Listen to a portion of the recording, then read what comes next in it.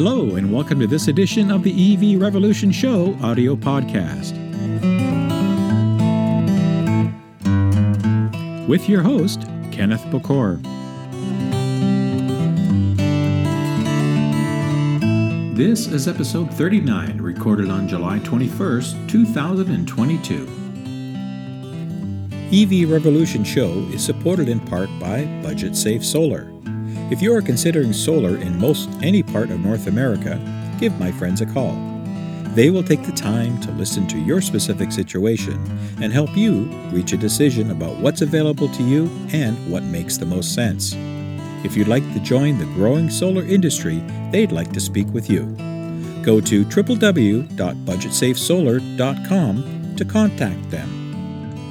All right, and welcome everybody to this special edition of the EV Revolution Show. My name is Kenneth Bokor, your host, and for those listening on the audio podcast, welcome. Thank you for taking the time to listen.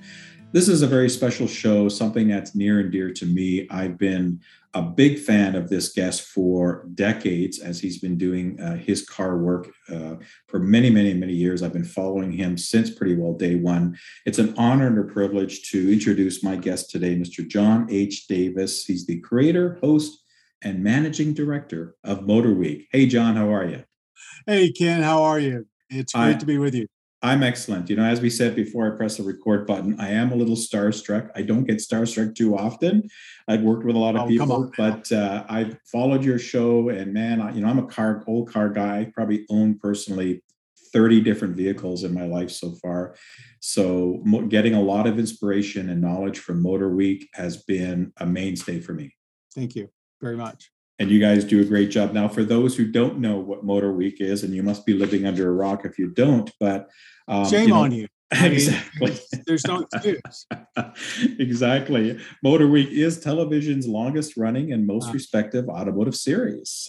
You guys debuted in 1981 under a new television genre at the time, basically, by becoming the first weekly series to offer consumer-oriented car and truck reviews, do-it-yourself care tips for cars, and the latest industry auto news. And, John, I parallel what I do in that style. I mean, that's kind of what I do on my channel is, very consumer focused and the average person kind of, Joe focused element to talking about the automobile market. And you guys have been on Maryland Public Television for the 41 years now, and you're on 92% of all PBS stations, correct? MPT is, MPT is, they are our producing company. Mm-hmm. It's not my company.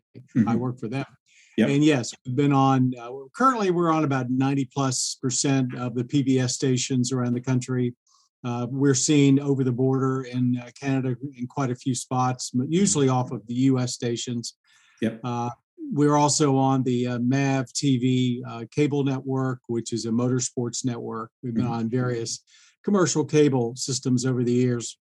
Of course, the younger audience, really, when you say television, they don't really relate to that. So, video, any video screen you've got, we're there either streaming through, pbs.org/Motor Week. You go to our YouTube channel, youtube.com/Motor Week, where we're about 3 million folks are able to tune into everything we've done for like the last 2 decades there. If you've got a screen, you can watch Motor Week. I picked up a phrase from a friend of mine. We're on every screen, available everywhere. You just got to find us, and of course, that's what we hope you'll do.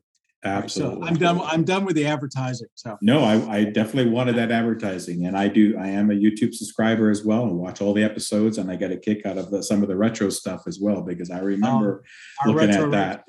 Yeah, those are a lot of fun.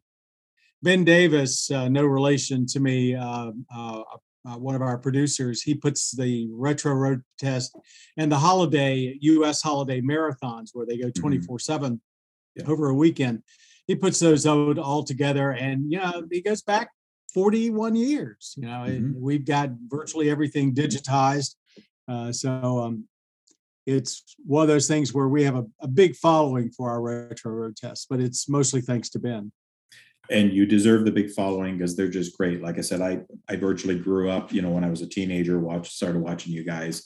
and have been for those decades. Now, for folks wondering about yourself, not only being the host for the show, but and since day one, but certainly you have a background in aerospace engineering as a graduate, and mechanical as well as a graduate of North Carolina State, if I've got your bio correctly.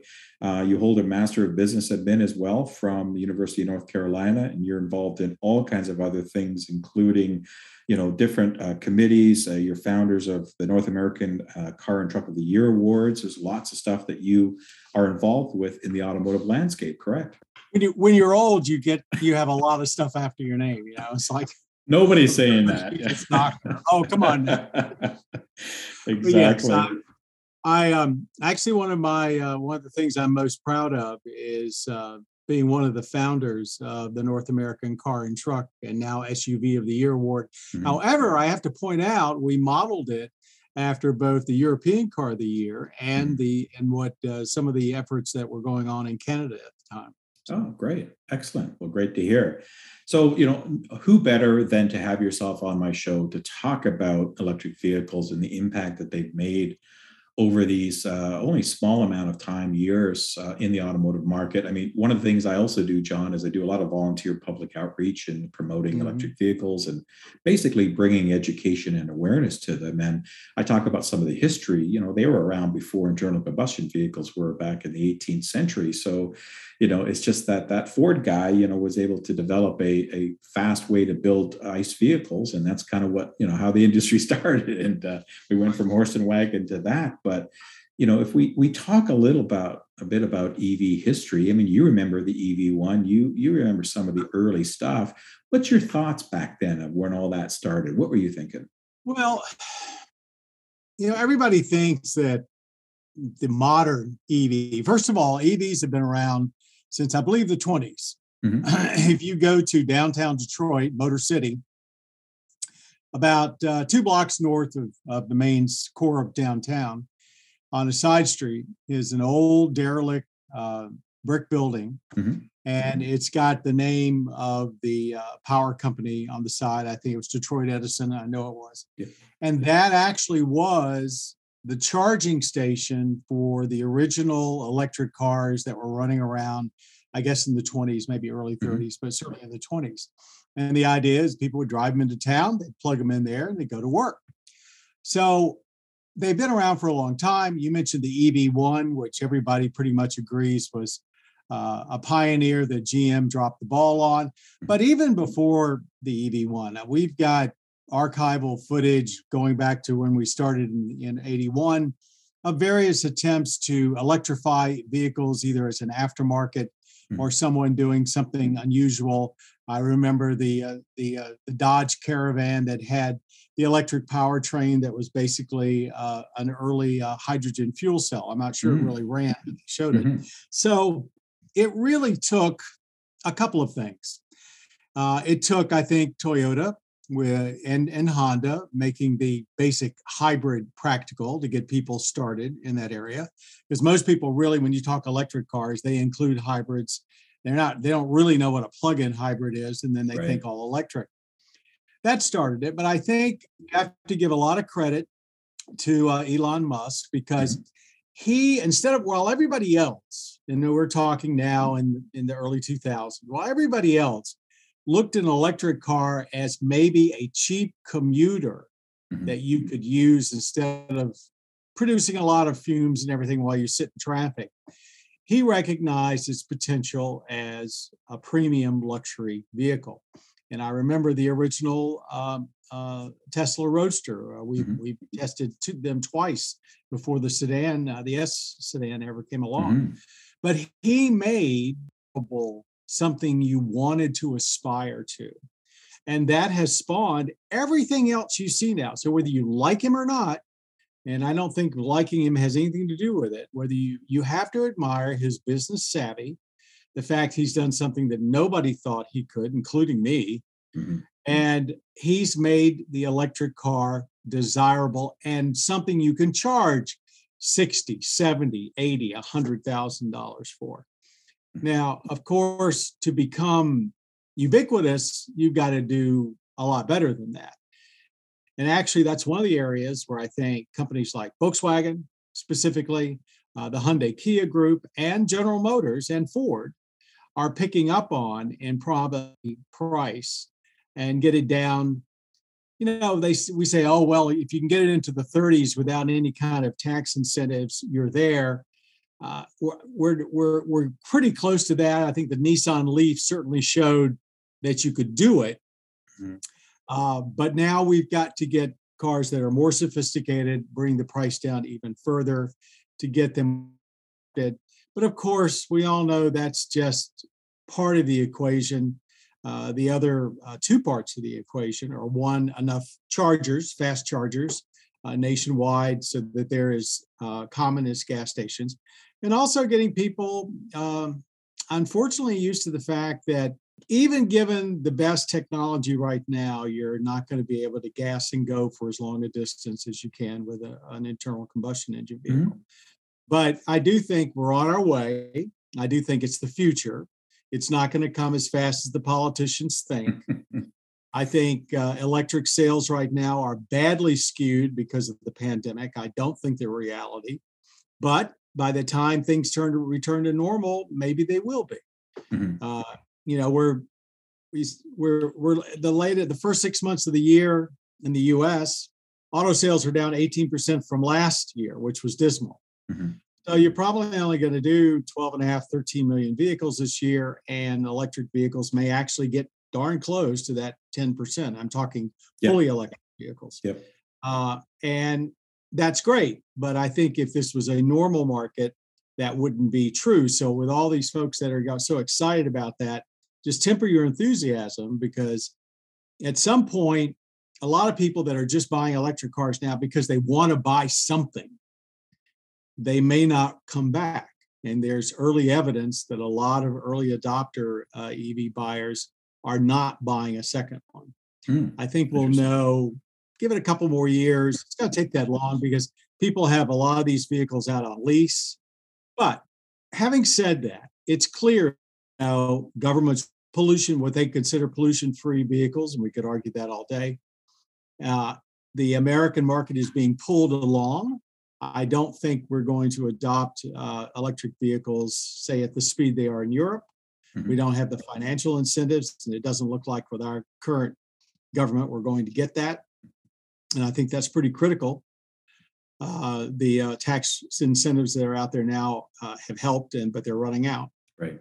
So I would say if you're an EV advocate, great, enjoy it. I think EVs as a whole, and stop me if I'm going too long, we have reached the threshold where they make sense with a 250 to 300 mile range common. They make sense as a vehicle, something you can drive around town, commute in. They make perfect sense. There's enough chargers. You put a charger in your house, and that's really the premise of what's going to make it work anyway, is having a level 2 charger on 220, 240 volts. Yep. But a lot of businesses have installed faster chargers. Of course, people aren't commuting as much because they're doing hybrid working. So I think there's a good reason that if you could find an EV that's affordable for you and fits you, and there's more coming on the market every day with lower price tags. We're now into the 30s for the new Chevy Blazer. You, of course, got the Volkswagen ID4, et cetera, et cetera. You're to the point where they make sense, and you can charge them up overnight at home and go about your merry way. I still don't think they are practical for Americans, and I'm speaking for when I mean United States, not necessarily all of North America. Yeah. I don't think they're practical for long distances. I don't think the American public is going to routinely be willing to stop for 20, 30, 40 minutes at a gas station for a charge, so they can go the next 200 miles before they've got to do it again. And I think they've got to overcome that. And I don't know what the magic number is. Maybe it's a 600 mile range like we hear is coming in a couple of vehicles. I mean, besides the Lucid, of course, 500-600 miles, I think is what you're going to have before people embrace them as a long distance vehicle. Yeah, and I think that was a long answer to Oh, Short questions. that's great because we covered a lot of stuff that I did want to mention. So, and you're absolutely correct on everything. Certainly, the transition to electric vehicles is a long transition. I think there may be targets set by governments around the world, and you mentioned the politicians; they tend to work within 4-year timeframes anyway. That's their style. Once they're elected, they're working to get reelected again. But so policy aside, there are targets. But it's good to set goals. Will we achieve all these goals? Maybe not, but at least we can take some steps there. But this transition to electric vehicles, especially all electric, and I'm the same. I typically try to talk more about BEVs versus plug-in hybrids. There's still some good choices there, but the hybrid vehicle itself that we know of, the traditional hybrid, I don't see as really, I think we're almost past that technology point, but people still need that. Yeah, I disagree. That. Yeah, you disagree that. Okay, that's good. We have a little disagreement. I disagree with that. Absolutely. Okay. If you want to get people into plug-in hybrids or fully electric, you got to start somewhere. Yep. I think the only automaker that's smart right now is Toyota, because most of their new vehicles are coming out either with a standard hybrid, traditional hybrid powertrain, or it's an inexpensive option. I don't think there's a single new internal combustion engine vehicle that should be brought to market right now without a traditional hybrid system, because that will get the people that are absolutely, I don't want any part of this, into these vehicles. They will understand the extra power they get. And they, of course, don't have to plug in for it. It's not taking, it's extending your fuel economy from, let's say 30 to 50.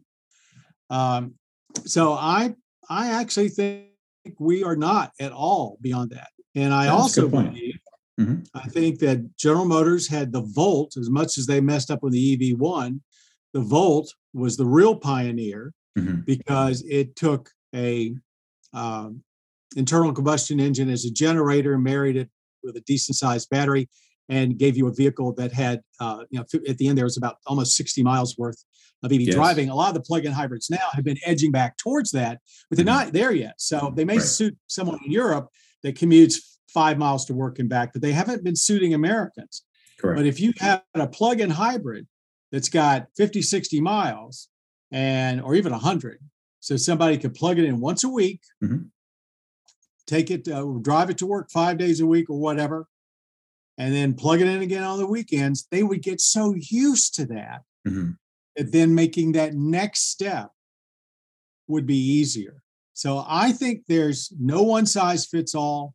I think that the market deserves to have all three of these, a regular hybrid, plug-in hybrids with decent range, and affordable battery electrics, to make this really a transition.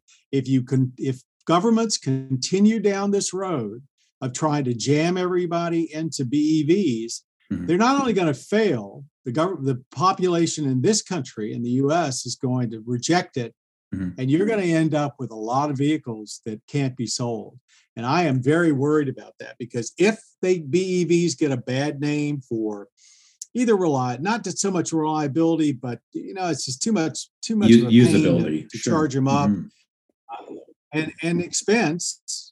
Starting, many of them still start 50, 60,000, and it's a mindset. People think that's a lot of money, even though the transaction price of an average vehicle in the U.S. is now, I think, about 40. So it's not much of a stretch. But my point is, every time in this country, and I'm not talking about any other country in the United States, and you've got to make it work here or it's going to flop. Every time the government has tried to force consumers into something, the consumers have rejected it and voted those people out. And if that happens here, it could cost the auto industry just billions and billions and billions of dollars, and potentially kill the appetite for BEVs, except for 10, 15, 20% of the market. And that's not the goal.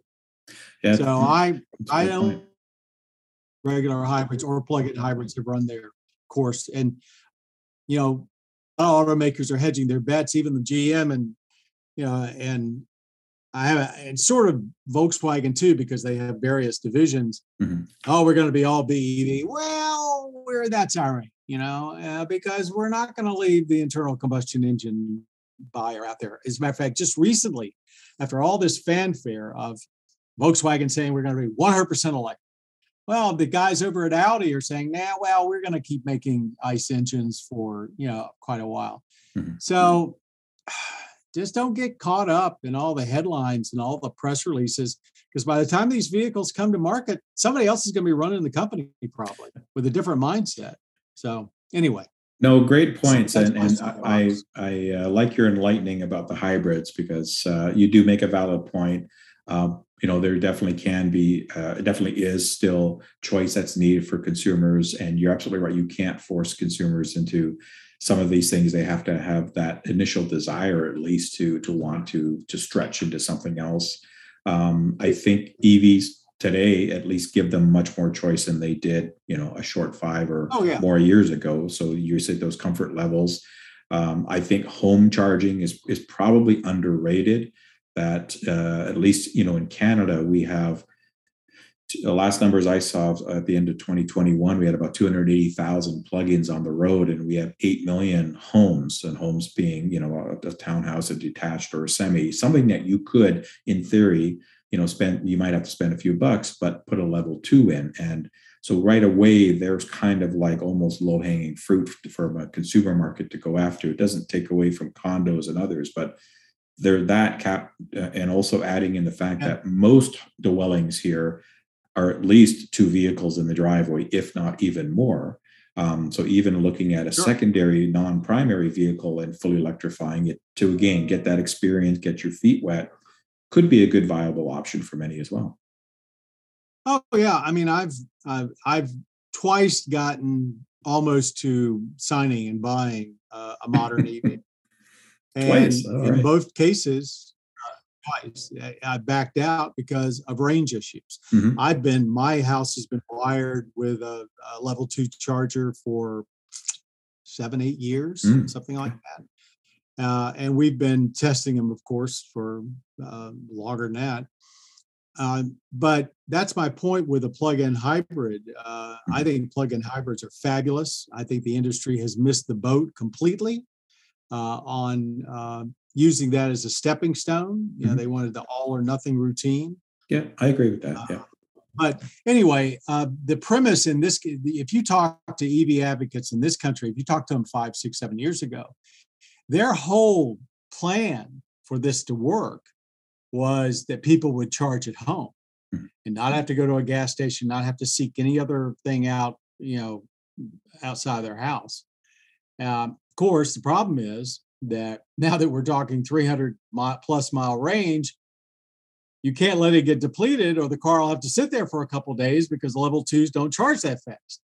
But if you drive it back and forth to work a few days a week and then plug it in for 8 hours, you'll get back what you just you used up. So it's a very anyway. it's a very viable option, for sure. The technology is, as you said earlier, it's much better. I would think, I would say, and one of my approaches, John, as well, since it's the first time that you're understanding what I do, is I am very much a consumer based. So I'd like to see the adoption, but I also ask people what their use cases is, what are their needs, what's their lifestyle, and so forth, to understand, because I agree, an EV doesn't work for everybody today. It's got to look at the use case and what's good for them. And as I said earlier, this transition is a decades-long transition. Internal combustion isn't going away anytime soon, no matter what you read. It's not going to happen. It's not going to happen by 2030, 2035. 2040, 2050. I would say 2050. I'm thinking 2050 will probably be selling, 60% EVs. But right now, to give you an answer, you didn't ask me, but I'll tell you anyway. The first EV I looked at was the Mini SE. Okay. And I have a 2002 Mini. And I wanted to replace it. I like the way Minis drive. I absolutely love this car. Yeah. But I wanted to have something like it the SE was perfect, but I couldn't get past, that 100 plus mile range. Right. So then I looked at, I fell in love with the Mustang Mach-E. I thought I was going to hate it, but I loved driving it. I liked just about everything about it. And, the 300-mile range on paper, but my wife and I, one weekend to try it out, we did about a under 200-mile round trip out towards the eastern shore of Maryland. And, we topped it off at one point, but it was a cold day, running the heater, running the stereo, basically being comfortable, because this is how we test vehicles in a real world. Long story short is, by the time we got home, it was not even registering that we had any charge left. So to go visit, say, my sister, who lives about 350 miles away, I would have easily had to stop twice, because after all, when you recharge at a fast charger, you're only getting 80%. And there was no fast charger. She lives in a very progressive college town. There was no fast charger in that town. And I'm not sure there still is today. So I would have had to go 10 or 15 miles from her house to use a fast charger. I didn't take delivery. I had one ordered, and I said, be my guest, sell it to someone else. And I'm sure it was gone in about 60 seconds. So they've got that mindset. Is my mindset of practicality even is going to be pervasive, because even though people know today, anyone that does any research, that these are very viable as second automobiles, people don't think that way. They think in an emergency, I want to be able to get in it and go. And I think that's going to be a problem for a while longer. Also, there's another problem. And I don't know about you, but, obviously 70% of all the sales of electric vehicles in this country are still Teslas. And you see a lot of them on the interstate. And because those buyers are trying to maximize their range, they're going quite slow. I mean, for the most part, if traffic on a major U.S. interstate is 70, most everybody, unfortunately, is going 80. They're going 70, maybe 65. And that's another mindset that is going to have to change, because you can drive any of these modern EVs on secondary roads with speeds 55 miles an hour, and you could easily exceed the stated range by 10, 15, 20%. On the interstates, nope, not so much. Higher the speed, just like gasoline. Faster you go, the more you use. And I think that psyche is going to be very, very tough. And I've spent enough time in Canada to know you have even more wide open country, heading west than we do. And even though I think your law enforcement there is very strict, there are places where you can open it up. And I think that's going to deter. It's going to give Canadians a problem with accepting these too. So, again, I make it sound like I'm not an advocate. I am an advocate. I'm just a realist. And I like to temper people's enthusiasm. No, I totally understand. And I think that approach as well. And, I will counter a little bit on the long distance charging, because you're absolutely right. It's very much a specific experience or area that people live in, that it's going to be an extremely positive element to something they can capitalize on, or it's going to be a not so positive, as you mentioned in your story there. It's you live in the U.S. Yeah, you live on a coast. It's great. Yeah, like I live outside of Baltimore, Washington. I mean, it's terrific. We've got chargers virtually everywhere. On the other hand, you head south towards the deeper south in this country and head to the Midwest, not so much. And that's similar to Canada. 80% of our population is southern, along the border, southern base. So you kind of go beyond those areas, and it's going to be a wasteland, of trying to find something. So again, the importance of individuals trying to understand what their needs are, map it into that. The good news is that there continues to be a charging infrastructure, funding allocated on various levels at various elements, and they continue to roll out over time. So it really is, because I talk to a lot of EV owners that wouldn't hesitate to take a road trip tomorrow, but obviously it depends where. My first vehicle was a 2018 40 kilowatt Leaf, and so I had to plan a lot more. I loved the vehicle, great vehicle. I'm in sales, so my geography is Southern Ontario, and in the wintertime, it would be tough to get around in that 40 kilowatt. I totally agree with you, and I went through that for 2 winters. I had to plan and think and stop longer than I normally would have. I can tell you, I do have a Model 3 long range, and I wouldn't hesitate to get in that vehicle and go to drive to Los Angeles tomorrow if I had to, because I know that there's an infrastructure along the whole way, because it's following major routes and major highway patterns. If I wanted to go to Northern Ontario, I'd have to really think that over, because that would be the total opposite experience, right? As an example. So you're absolutely right. It's not there for everybody. So it really does depend on those case circumstances.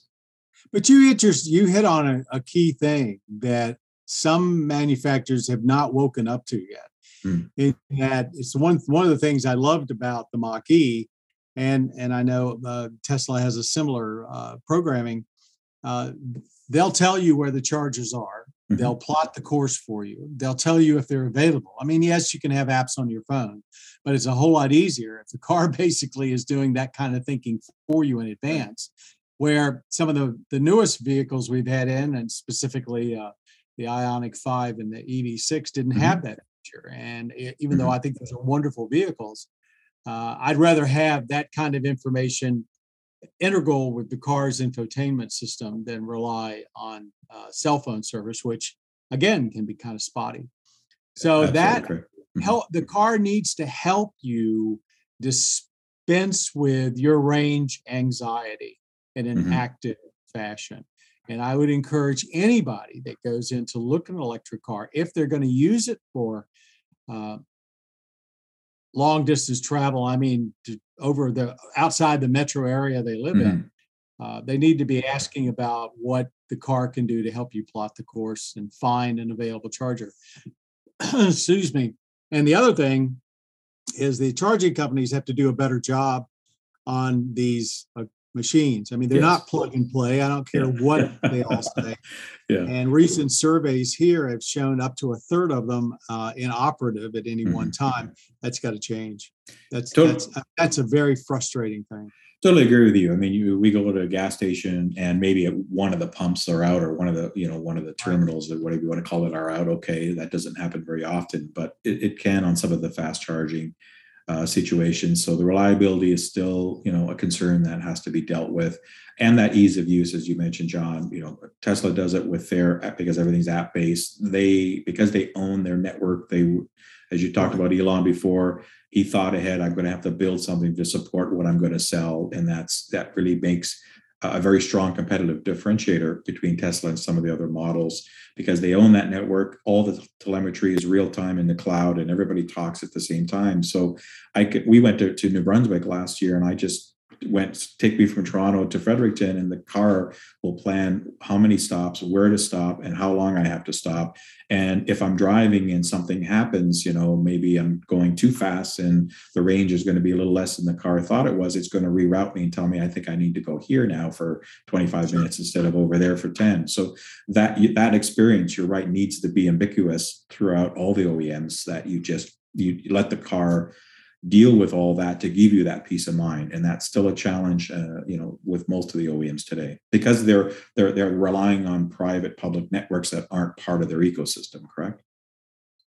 Yeah. Now, I don't know. I can't speak for Canada. I don't know. Are your utility systems national utility systems? Is your power system? No, national? They're regional. They're all regional based, provincial in most parts.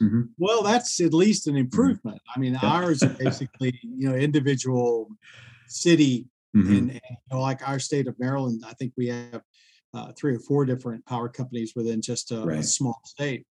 And that makes it difficult because some are more aggressive at putting in the power needed for the infrastructure than others. There's also false advertising by a lot of the car companies. They bring out something and say, we've got an 800 volt architecture and we can take all this power. And then you get to the fast charger and it's 50 kilowatts or whatever. It's just, it's a slow fast charger. Right. We've done various trips measuring the usability from across the state and across our region. And, we're still basically sometimes having to stay up all night in an RV camp to charge up enough to Right. go to the next fast charger. So Yeah.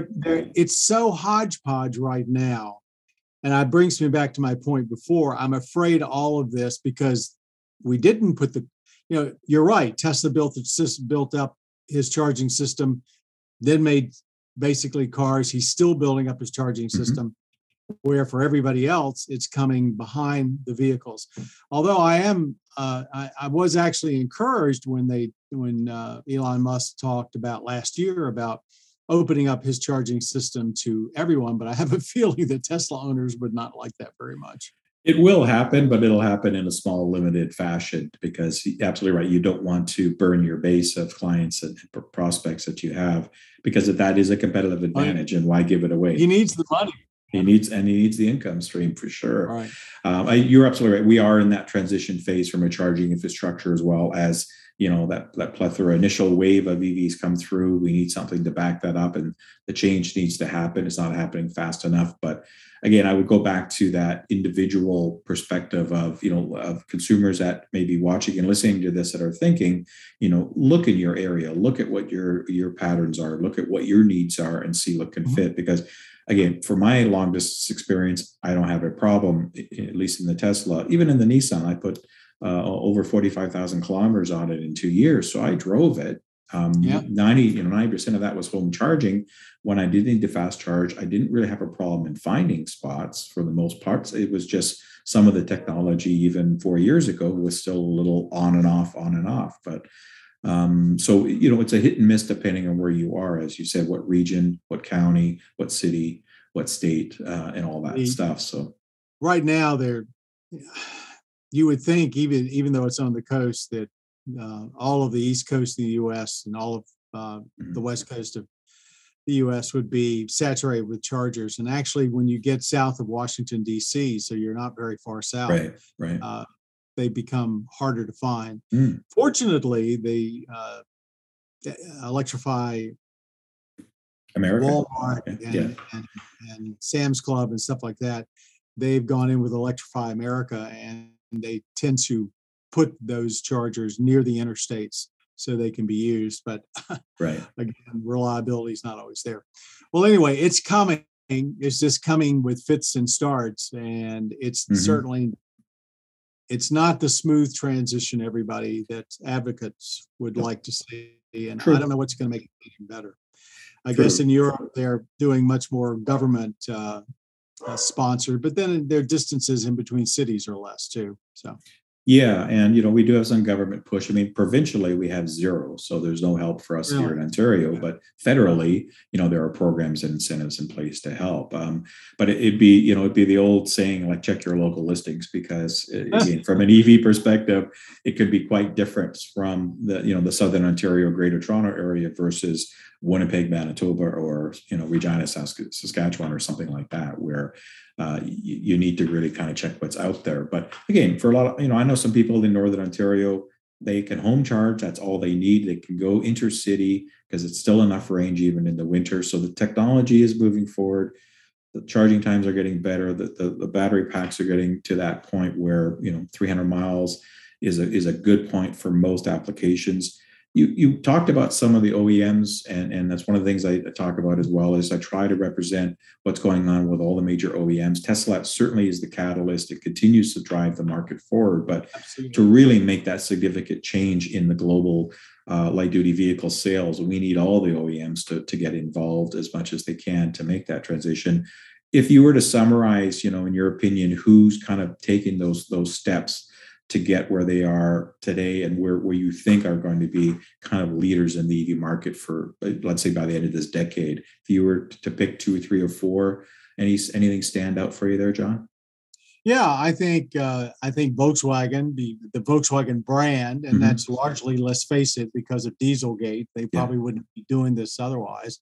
Volkswagen certainly is going to be a big player and a big catalyst. I think Ford Motor Company deserves a lot of credit for going all in. GM wants to do it and is finally starting to roll out the vehicles, but it's like virtually everything they ever do, they talk about it for a lot longer until it finally happens. I do think they're going to be a huge catalyst, mainly, I think, because the F-150 and the Chevrolet Silverado, two of the most popular vehicles in this continent and in North America, yeah, worldwide. Those vehicles are going to get a lot of EVs out there in a lot of hands very quickly. And I think coming up from the rear, as far as volume, but who's going to be a big player globally and in the U.S., is the Hyundai Kia group. Yeah, you've got people like Volvo and all, but they're small players. The big players, Volkswagen, Ford, GM, Hyundai, Kia. I'm not sure if I forgot anybody. I think those are the ones that certainly can do the vehicles at a reasonable price to broaden out the market. And from all intents and from what we've seen, that's exactly what they're doing. I mean, I think the efforts we've seen from all of them right now are pretty interesting. Yeah, I mean, they certainly have the scale. They have the ability to do those economies of scale.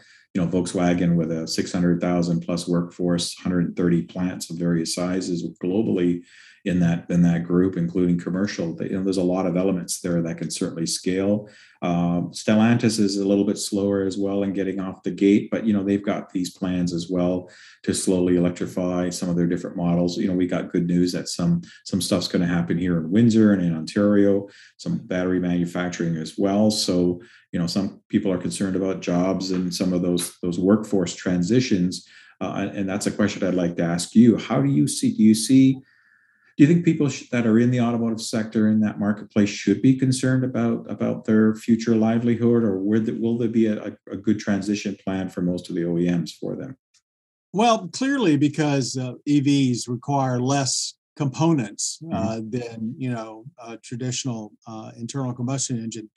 That makes sense. There would be less people needed on the assembly lines.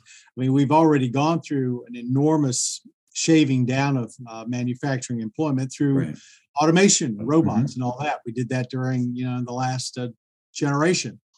So now there's going to be further. However, the OEMs are starting to take a huge interest in being their own battery suppliers, or at least having facilities to put together the battery packs.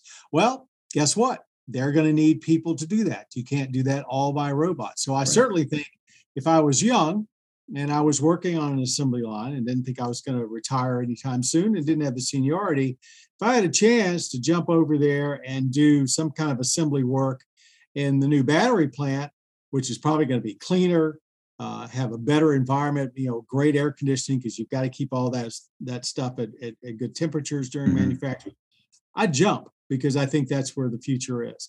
So I don't see the number of people working in automotive assembly going up, but I actually think that it's probably going to be relatively stable, but you'll have to be able to learn some new skills in the process. Because everywhere you turn, somebody's trying to do either a new manufacturing plant for batteries or, of course, chips. Almost every brand is trying to build their own chip factory. In-source. Yeah, exactly. Because of what we're going through. And I'm thinking that as long as it's connected to the major automakers, it's still going to be represented by the same unions and so forth. Not like many of the component suppliers these days that use non-union labor. And I know that's important in both our countries. So. Absolutely is. And, certainly a valid point. And I agree with you. I think that there are openings and transitional movement for that workforce and to get to these areas. All the major OEMs are inking not only either partnership agreements and whether jointly insourcing or completely just bringing it all in, building other plants. You talked about HMC, Hyundai Motor Corp, which is the Kia, Genesis, and Hyundai brands, building another plant in the US now because South Korea is becoming a constraint for availability and to get EVs out the door. So there are, VW spinning up Chattanooga faster than they thought they would to get EVs going for North America because the demand's there. One question I want to ask is get your opinion. Now, I did just some slight analysis myself a couple of months ago, looking at where we could be by the end of this decade from an EV production standpoint, and looking at all the numbers or the numbers that the OEMs have publicly stated, some of their targets, and taking some best guesses. I came up with a number of about 30 million light duty vehicles that we could see the market producing a year by 2030. I stumbled about a week or so after that. I put my 30 own million, 30 million 30 million as a global globally. number. Yeah, All globally, right. yes, not just in the US. All Because the average global, LDV is somewhere 70 million-ish. It goes up and down, but that's probably not a bad number to start with. No, And then Mhm. especially with China pretty much mandating them, and most of 40%, yeah. Western Europe Mhm. mandating them. So, I Exactly. think everybody's waiting to see whether California goes through with their 2035 mandate for uh, no more ICE engines in light duty vehicles. I think I guess I think they'll probably do it. I think they're holding off until after the current round of elections, but Yeah. I'm not sure that will stand, I mind agree you. with that. Yeah. I think it could be like their early EV mandate, and they Mhm. push everybody, and then they have to back off. But Yeah. I mean, clearly Europe, and even more so than Europe, China is leading the surge and gonna absorb most of that 30 million production, I would imagine. Well, what do you think in North America, the U.S. and Canada combined? Well, What's it's a good what do you question. think there? I calculated a global at 30 million, and you take 40% of that being China, about 20-ish, take some Europe away. Yeah, I mean, I could certainly, I'm trying to think of what our numbers are. Like I said, Canada, a good year is 2 million. What's a good year in And the we're US? 15? well, right now, 16 to 17. 16 to That they 17? always that's where they have to That's make money. If they kind of don't where do they 15, they can't make money. Yes, we're not even at 20 million. So I would say, probably 8 to 10 of that 30 is By probably by by how long? By by the end of this decade? 2030 is potentially possible. You don't You're think saying so? half the market?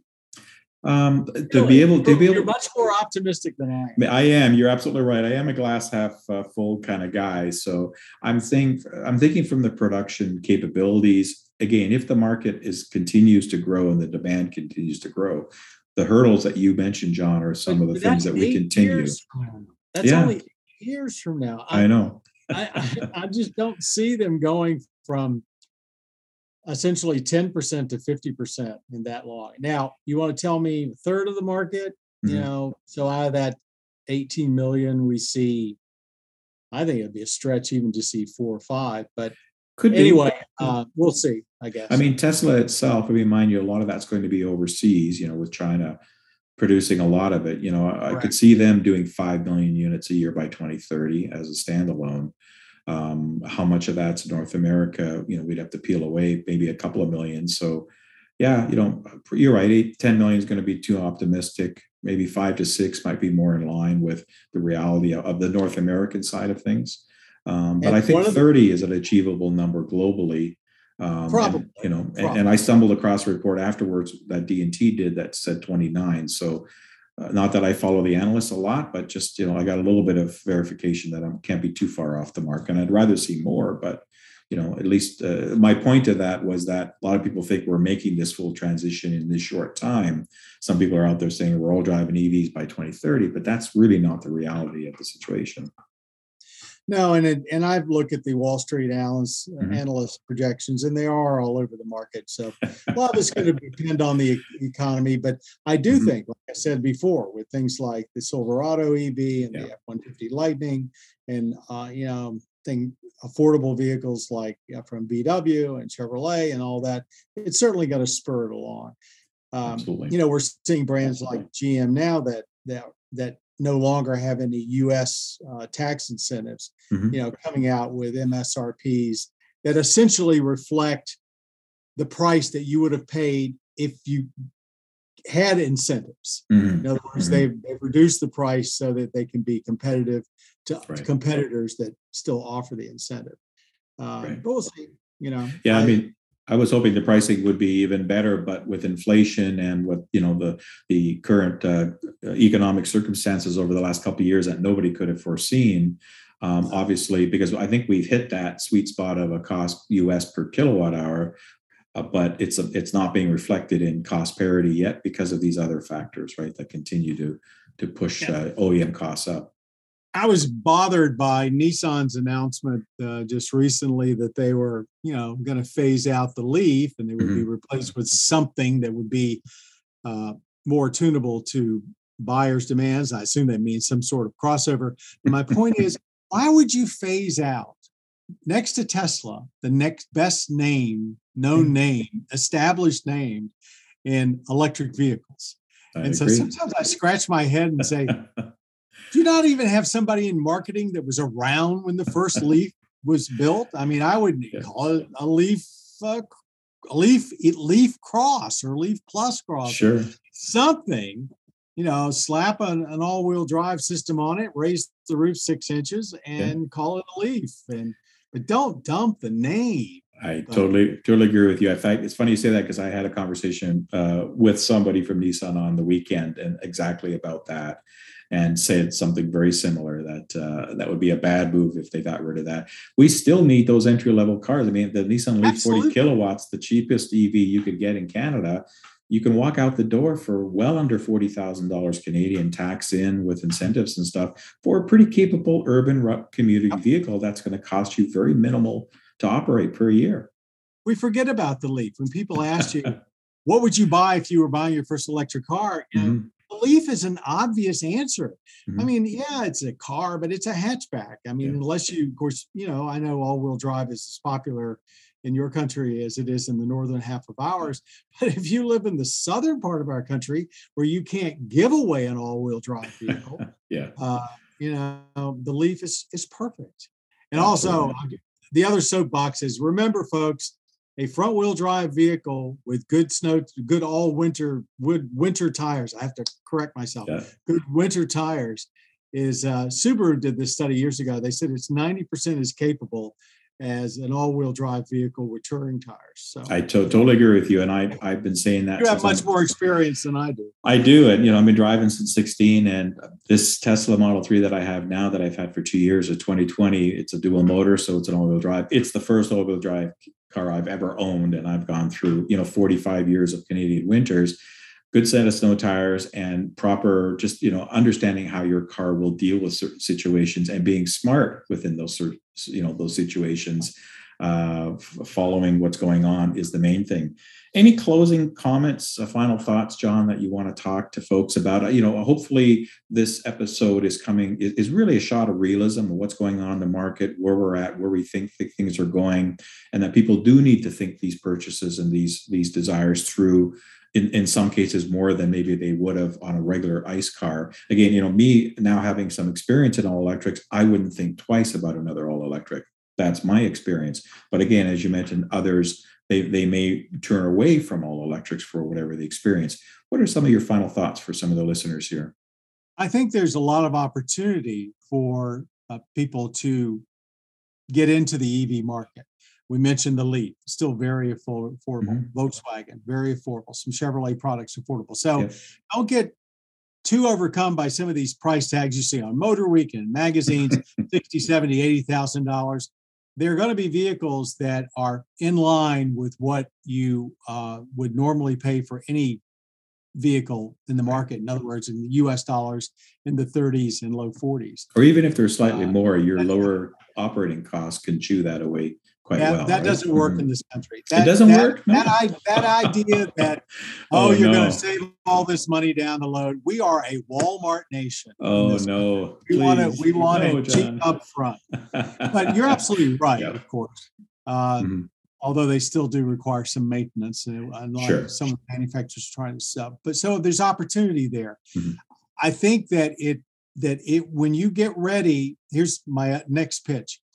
When you get ready in the next 24 months to either buy a used car as a second car or buy something for, say, you've got a teenager in the family who's got their driver's license and you would normally often buy them a very reliable used car, start looking at the used car market, because an awful lot of these early EVs, and I'm not particularly talking about Tesla, who controls their market, but for other brands, they're being leased on 2-year leases. Right.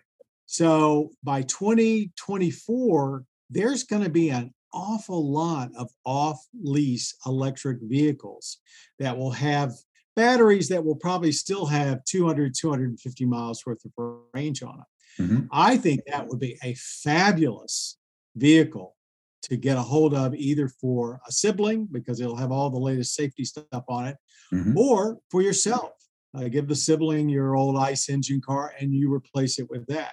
So I think the used vehicle market is going to be very, very interesting to watch. Mm-hmm. Now, if history repeats itself and used battery vehicles retain their value even more so, I don't think that's going to be as it was, because I think more people that have just gotten accustomed, there'll be more demand. But the used vehicle market could actually spur the adoption of electric vehicles into far more households than all the government persuasions and money thrown at you can. So I'm hopeful for that. I think that electric vehicles are here to stay. I think it is the wave of the future. Yeah, someday we might all switch over to fuel cell vehicles. But remember, fuel cell vehicles are electric vehicles too. Mm-hmm. You just get the electric from a fuel cell instead of a lithium ion or some other componentry battery. So I don't want to come across as negative. I am a realist. I think this is going to take time. I think you have a right to be wary. Make sure the vehicle fits your lifestyle, as you well mentioned. But you can get into them with vehicles like the Leaf, or from VW, or even Chevrolet, or lots of probably other brands easily. The Ford F-150 Lightning, a fabulous pickup truck. Mm-hmm. And if you're not going to basically be towing a huge trailer or using it for super long distance, it's a no-brainer. I'm sure the Silverado will be the same. Yeah. And the Dodge Ram eventually when we see it. So Dodge Ram, they're not here yet. Yeah. No, I know. Just like stop talking about Tesla's Cybertruck. It ain't here. You can talk about it all day long, but you can go buy an F-150 Lightning today. That's true. And it's a marvelous piece of work.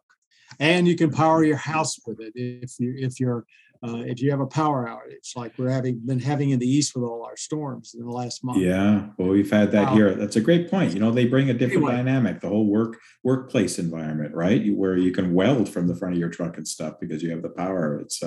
It's an interesting dynamic. I certainly agree with you, John. And I follow that mantra, probably, subconsciously, I didn't even realize, but I am a realist as well, and try to just help educate and create that awareness and answer the questions. And I'm the first guy to say, maybe an EV is not for you because of these circumstances. So one more little thing that's just popped up.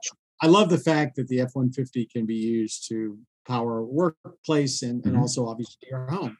You got to have the right distribution panel and all that, but you can make it work. I have a distribution panel in my house. I have a portable generator. We lost power for about 6 hours. First time I've had to crank it up in a long time. It powered a lot of the stuff in my house.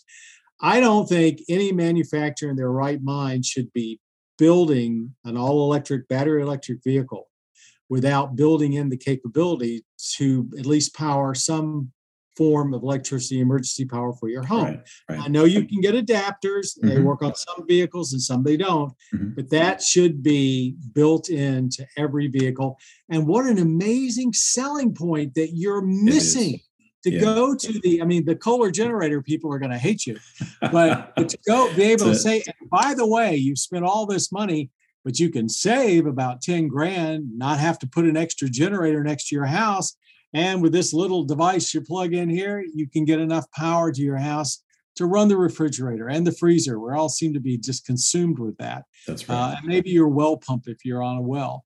Of course. Yeah, I know that during that power outage, and I was driving, I think it was an EV6 that night, and I didn't have the adapter. Okay. I said, all that power is sitting here. I can't use it when I really need it. And you mentioned the Leaf earlier. It again kind of went under the radar as being something that's supported bidirectional since its inception, basically, which in Japan is used quite heavily in some of those other continents and countries. But now it's all of a sudden becoming part of the selling. They never talk about it, but in other markets they do. Excellent stuff. I really appreciate your time, John. I know that we've gone to the top of the hour that we're recording this. I'm glad that we were able to meet again. For those who don't know, John Davis, creator, host, managing director of Motor Week. Again, in the 41 years in doing what you guys do, broadcasting, I watch it all the time. Lots, as you said, many different screens and formats that you can catch Motor Week on. To me, you guys are the authoritative source. And I mean, I don't really watch the other guys, and you'll find it all. Absolutely correct. Yeah, it's a great. Anything last final things, John, you want to plug or anything like that? We're all good. I do want to just be smart with your purchases. Don't knee-jerk purchase of any type of vehicle. Right. But take a hard look at the newest BEVs and plug-in hybrids. Yeah. If you look hard enough, I think you'll find something that might appeal to you. And I know everybody that owns them loves them. And I wouldn't say everybody, but I know most of my friends that own them do love them. I have one friend who's owned, I think, 6 distinct BEVs so far. Wow. Started with the original Leaf, and he's very happy he'll never go back. And I can't wait to find out. That's a minority of people, but I think it's going to grow, and I think the world will be a better place for it. And I can't wait to find out eventually what all-electric vehicle you finally do purchase at some point in time. I think it's going to be the next. I want to tell you, I think it's the new Mini. Yeah. The new Mini with the new architecture and substantial. Nice. Still looking to basically get into a Mini EV. And that'll be for a town car. Nice. I asked this question a lot of guests. If a bucket of money fell from the sky, or the Mega Lotto or whatever you have, came in, is there an all-electric offering that you would pull the plug on immediately if you had something like that? I'd probably again, even with its limitations, I'd probably go back and look at either a Mach-E or either the Ioniq 5 or EV6. If I had a ton of money, maybe the Mercedes EQS, which is an amazing vehicle, and the EQS SUV is coming close behind. That's right. I think I would probably go that route rather than say Lucid. I forgot mentioning the Rivian in the pickup moniker. Of course, Rivian's out there with a very capable truck. The SUV is coming soon. But probably, all said and done, if I had tons of money, probably an EQS. There you go. I just drove one 2 weeks ago, so I'm editing my review still on it, on the 580. Very lovely car. I was very smitten by the Porsche Taycan Sport Turismo. I just had one a couple of weeks ago as well, driving that, and it was just one of those cars where just instant smile on your face. It takes me back to my days where I had my Camaros at 21, and that would be a top pick of mine. Yeah. The problem is we've been driving Taycans for so long, and this is the problem when you review cars. The Taycan is one of our favorites. Right. We've taken it to racetracks. I mean, it's a wonderful machine, and I'd jump at a chance to buy one. But because it's not the newest, it's not what comes first in your head, and especially when you put somebody on the spot. But you're absolutely right. As much as I'd like to have an EQS, I'd want to have space next to it for a Taycan. Exactly. Get that 4-car garage. And then we'll leave the Mach-E outside. Exactly. Well, again, a big thanks, John, for taking the time out of your busy schedule to meet with me. And if I ever get a chance to come down to your neck of the woods, I'd love to meet up and buy you lunch at some point in time if our paths scheduled, because I do try to get out and about. So come down to Owings Mills. Great. I'd love to. Yeah. For those who don't know, that's where the headquarters for Motor Week is, in Owings Mills, Maryland. I should even know the zip code by now because I've seen it so many times. But 21117. There we go. I knew I was going to come back. There you go. North of Washington. It is, absolutely. Well, thank you very much, John. I appreciate it. And you take care of yourself, and all the best. Thanks, Ken. It was a great pleasure. Thank you. Thanks again for listening, folks. You can email me if you have comments. Email at evrevolutionshow@gmail.com. Follow me on Twitter at evrevshow. I'm also on Instagram, evrevolutionshow. And if you have any suggestions for shows, please let me know. Thanks again for listening, and please, everybody stay safe And until the next time, I'll see you when I see you. This episode of the EV Revolution Show is sponsored by File Sanctuary. Need a great web host for your business? Need to get email at yourdomain.com? They provide professional, feature-rich web and email hosting for any project you have in mind. Get started today at filesanctuary.net/cloud and save 10% with promo code EVRevShow.